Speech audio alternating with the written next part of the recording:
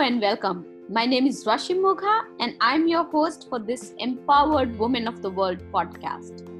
This podcast is for you. It is for me and it is for all women who want to take charge of their career and happiness. In this weekly podcast, we will talk about technology, we will talk about leadership, and we'll talk about mindfulness. We'll talk about how you can discover, visualize, and actualize your success, whatever that means to you. We will also talk about conscious and unconscious bias, which we deal with on daily basis, and we'll share ways to navigate work politics. At the end of this podcast, I will share with you a tip or a resource that you can use to be successful. It's going to be a fun ride, so hop on and join me on this journey every week. Before we start today's podcast, I want to remind you about our eWOW Virtual Incubator program.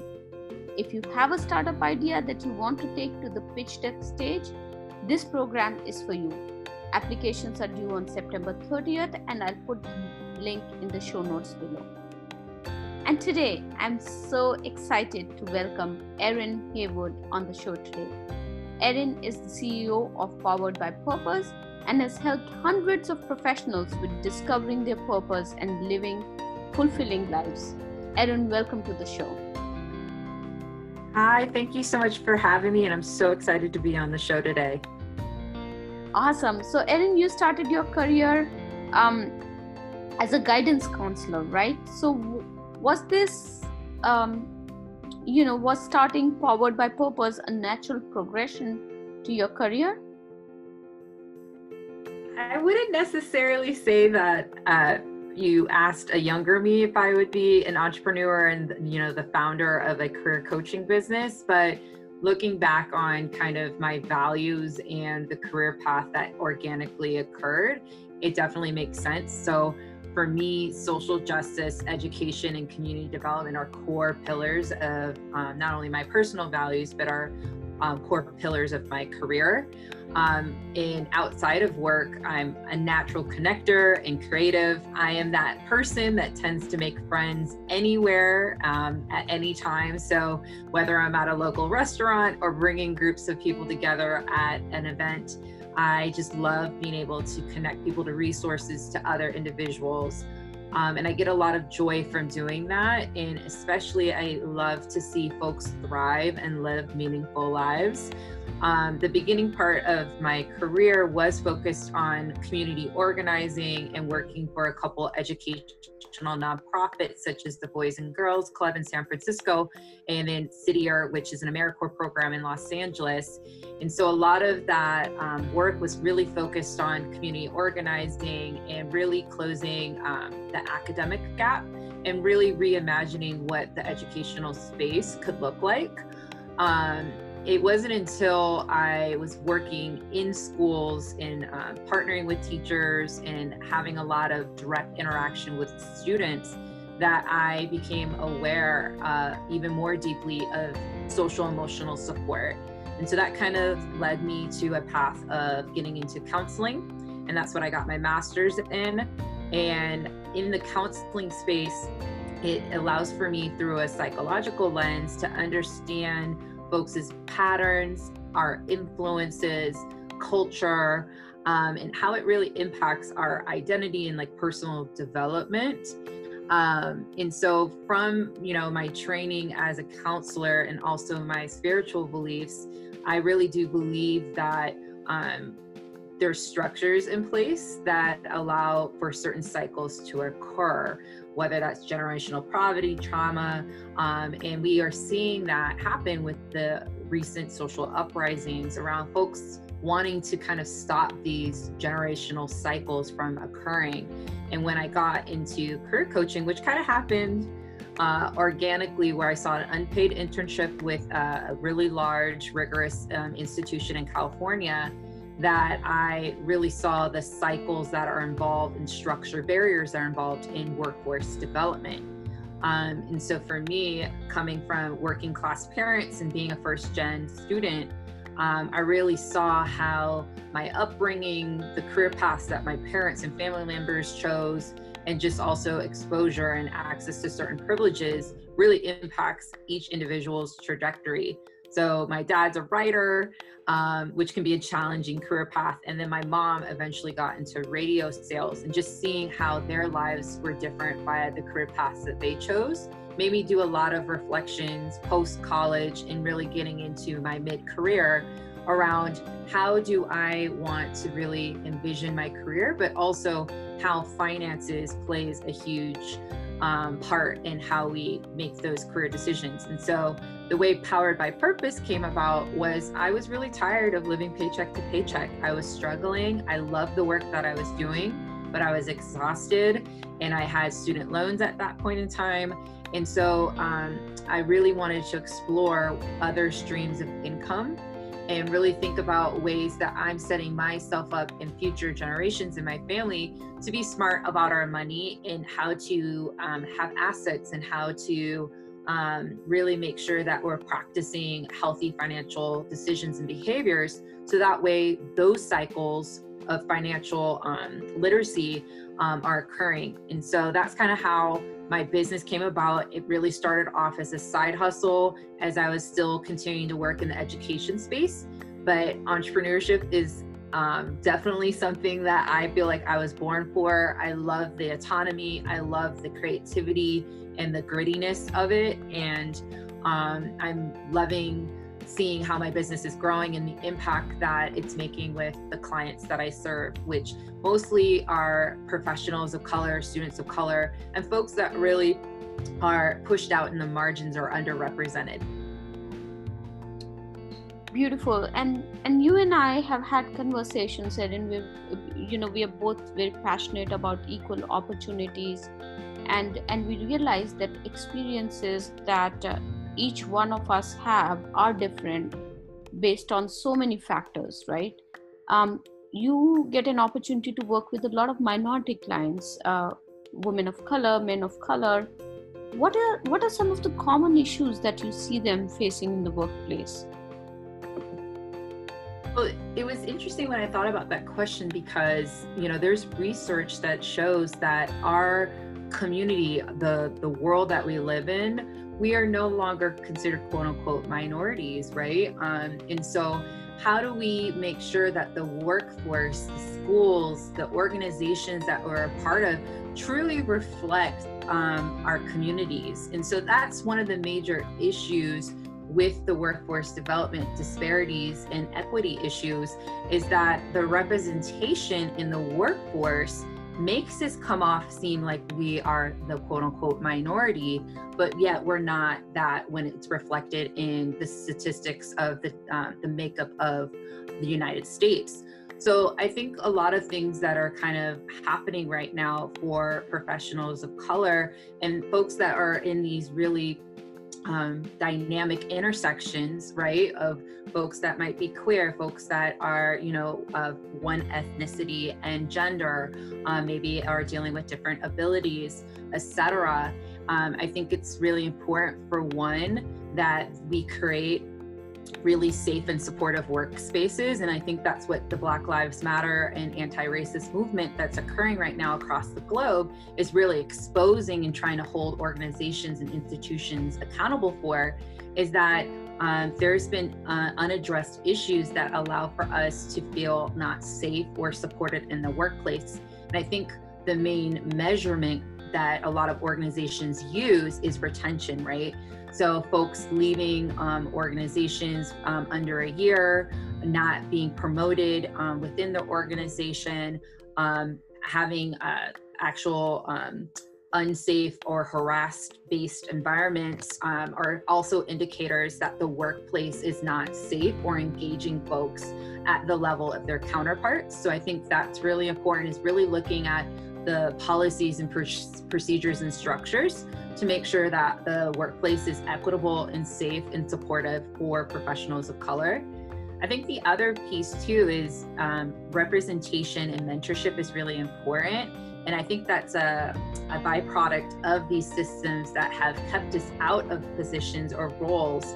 But I think when we are in the environment, right? That it's important for us to support one another, to have access to mentorship, and to really make sure that that representation is clear on all levels of the org chart, from entry-level roles to leadership to board members, etc.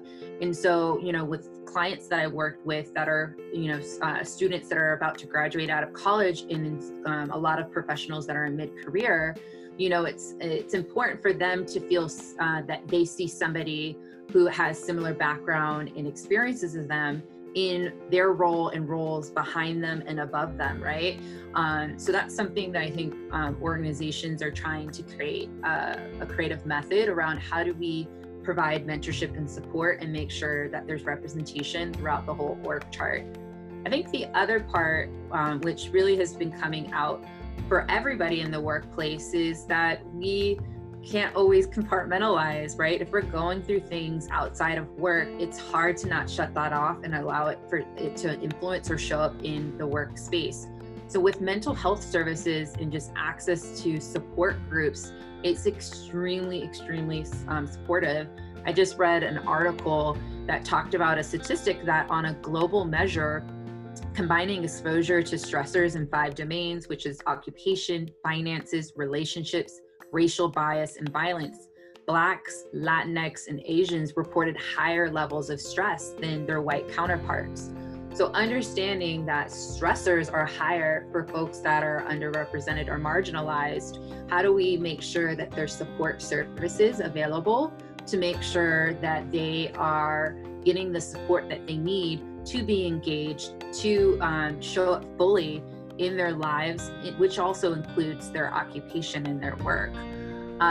So those are some main things that a lot of times come up in the sessions and the programming that I do with my clients. You mentioned quite a few things, but one of the things that stuck with me was also representation at different leadership levels within a company, right? When Black Lives Movement started this year, I won't say started, when it was again brought into forefront, I would say this year, a lot of conversations started happening, and a lot of companies started coming out and saying, we support this movement and everything else. But then if you dive deeper into a few layers, you realize that these companies haven't done a good enough job in bringing that representation at each level, right? And people of color are still marginalized. And at some point, when I have been talking to the women leaders that I mentor, to them it seems more like a lip service from these companies rather than an actionable step. What's your take on that? Yeah, I've definitely been having a lot of conversations with family members, friends, and the folks that I work with within my business Powered by Purpose. I agree with you. I think there's a higher level of accountability. Folks are tired. Folks are exhausted.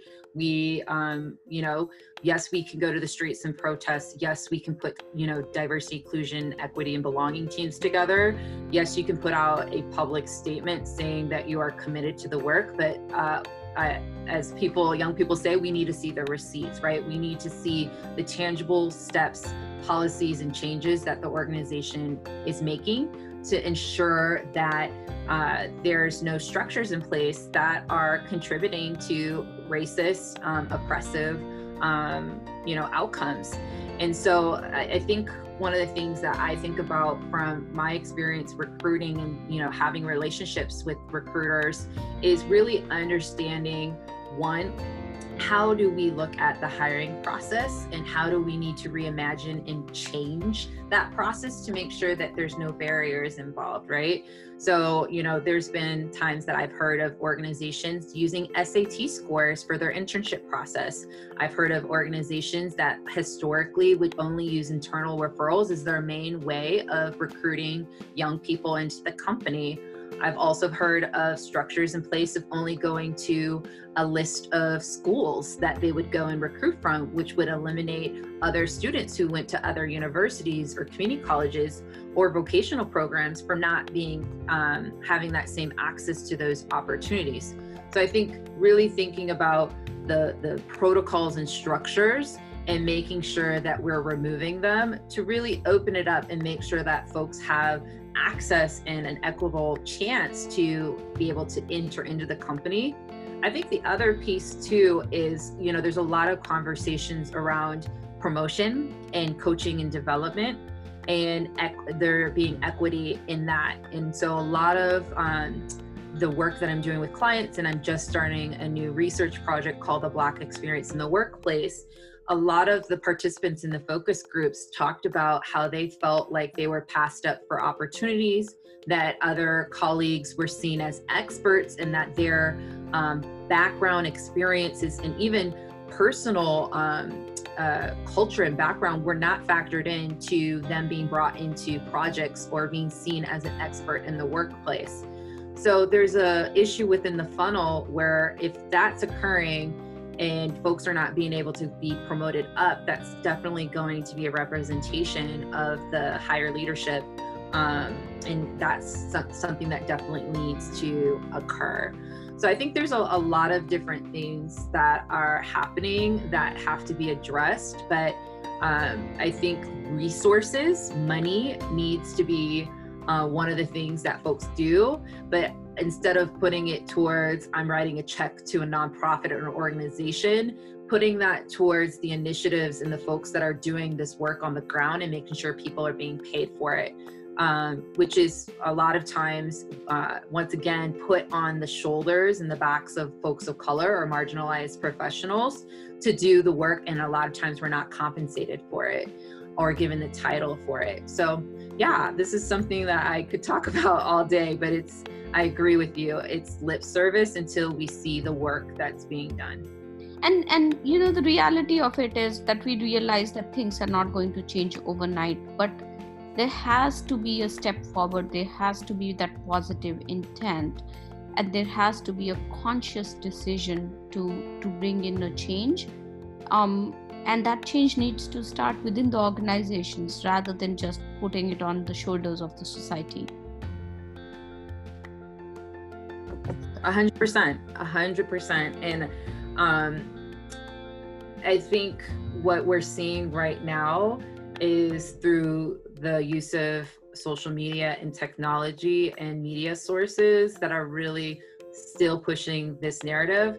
How do we make sure that this moment doesn't pass by and that folks can just check off boxes and say that they were part of this movement? And then once the feed, people stop posting and articles on different news outlets stop reporting on this topic, that we lose momentum. And so I think there needs to be metrics and there needs to be statements with action steps, and then we need to revisit those action steps and see if there's any results or movement on it. And I think as well, how do we continue to hold companies accountable? And I think folks will have different opinions on this, whether or not we take our power, meaning where we choose to work, and make sure that we are holding companies accountable, saying if you don't do these changes, we will no longer work for your organizations, whether that's our consumer power, if we're going to back organizations with our money until we see these changes made. And so we're seeing people will have different opinions on it, but at the end of the day, I think what really needs to happen is there needs to be a action strategy plan that's put out and is transparent to the community and the constituents. And then there needs to be a revisiting and then a holding of accountability. And we as a community need to come together and say, if we don't see the changes that we want, what's going to be our next step to make sure that they really feel that we are serious about this topic and issue. Yeah, and even though,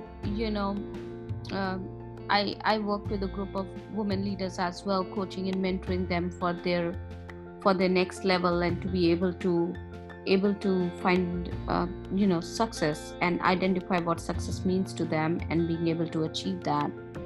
I realized that given what is going on right now in you know, there are a lot of women leaders, at least, who are demotivated, who do not who require constant inspiration in terms of, yes, you can do it, yes, this shall pass, yes, you are capable of being a leader, and yes, you have it in you. How are you motivating and inspiring your clients? Yeah, that is definitely part of the work, right? And I think I always teach self-care practices and looking at this from a holistic lens around, we cannot do the work if we're not taking care of our bodies, our mind, and our spirit. And so that is definitely something that I always bring into my practice, is really understanding how the person overall is doing and providing resources for that, right? So if you're struggling with your morale and your mood, what are those root causes that are contributing to that? What are things that we can shift and put into place to help with that mood and morale? I think a lot of times we feel siloed or isolated, or that we're the only ones dealing with certain circumstances. And I think there's a lot of power in community and testimony and storytelling. And so for folks that I can tell that feel like they might be the only ones going through it, I always, where I can disclose and share where I feel like I have something in common with that individual, or I feel like I can connect them to a community where they can feel that their experience is shared. I think there's a lot of power in that. I think the other part as well is with motivation and support. I think it's really uplifting to see people do the work, and for our allies to come forth and say, I got you, I support you, and I'm in this fight for the long run. And I think for, especially women of color, to have our, white counterparts really come forward and have our backs, it's so uplifting and supportive. And I think it's really important to highlight that allyship and that support to do the work means a lot, because we need all hands on deck. But when it comes to understanding privilege, when it comes to understanding racism, or even the inequity within us as women, right? Where, there might be some privileges occurring with even folks within our group. How can we have honest and transparent conversations about it? I've been really lucky to have mentors of all different shades and backgrounds who had that consciousness and awareness. And I felt so empowered and heard and saw and seen, in the workplace. And I think that's something that's powerful as women. Like, how can we uplift and support one another and really rise to the occasion to make sure we all have a seat at the table?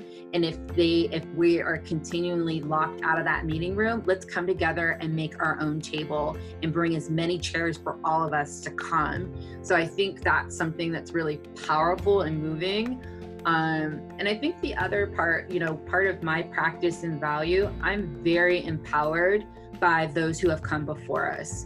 And so I refer to it as my ancestors, right? And so for elders, trailblazers that have opened it up for us as women to be able to have the positions that we have forth, people in our own families and communities that have sacrificed and that have really put in the work to open up doors to really change policies and practices so we can be in the places that we are.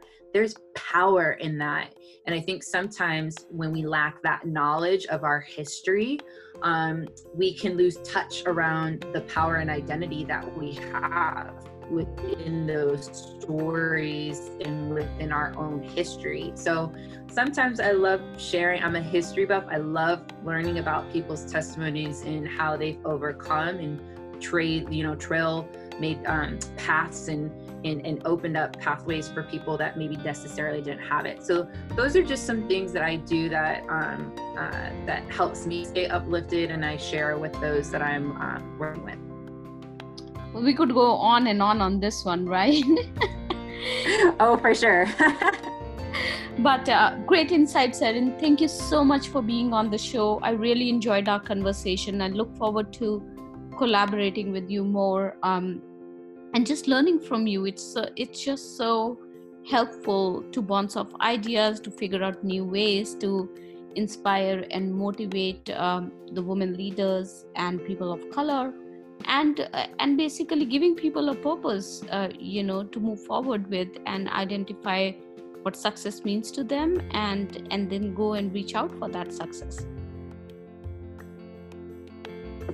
Thank you. And this has been a fruitful conversation, and I'm always open to continue the dialogue. And, I hope that we can stay connected. And I think it's so amazing what you're doing for women leaders across the globe, and how you're bringing people together to motivate them and to provide them with resources and insight. So thank you for having me today. Thank you. And for you, our listeners, today's resource for you is the link to the eWOW Virtual Incubator Program that will empower you with the confidence that you need to pitch your startup ideas. The link is in the show notes below. Thank you for joining me today, and thank you for loving, liking, supporting, and sharing the podcast. Remember, sharing is caring. I love your feedback, emails, and messages, so please keep them coming. I look forward to seeing you again in our next podcast. Till then, keep empowering the world.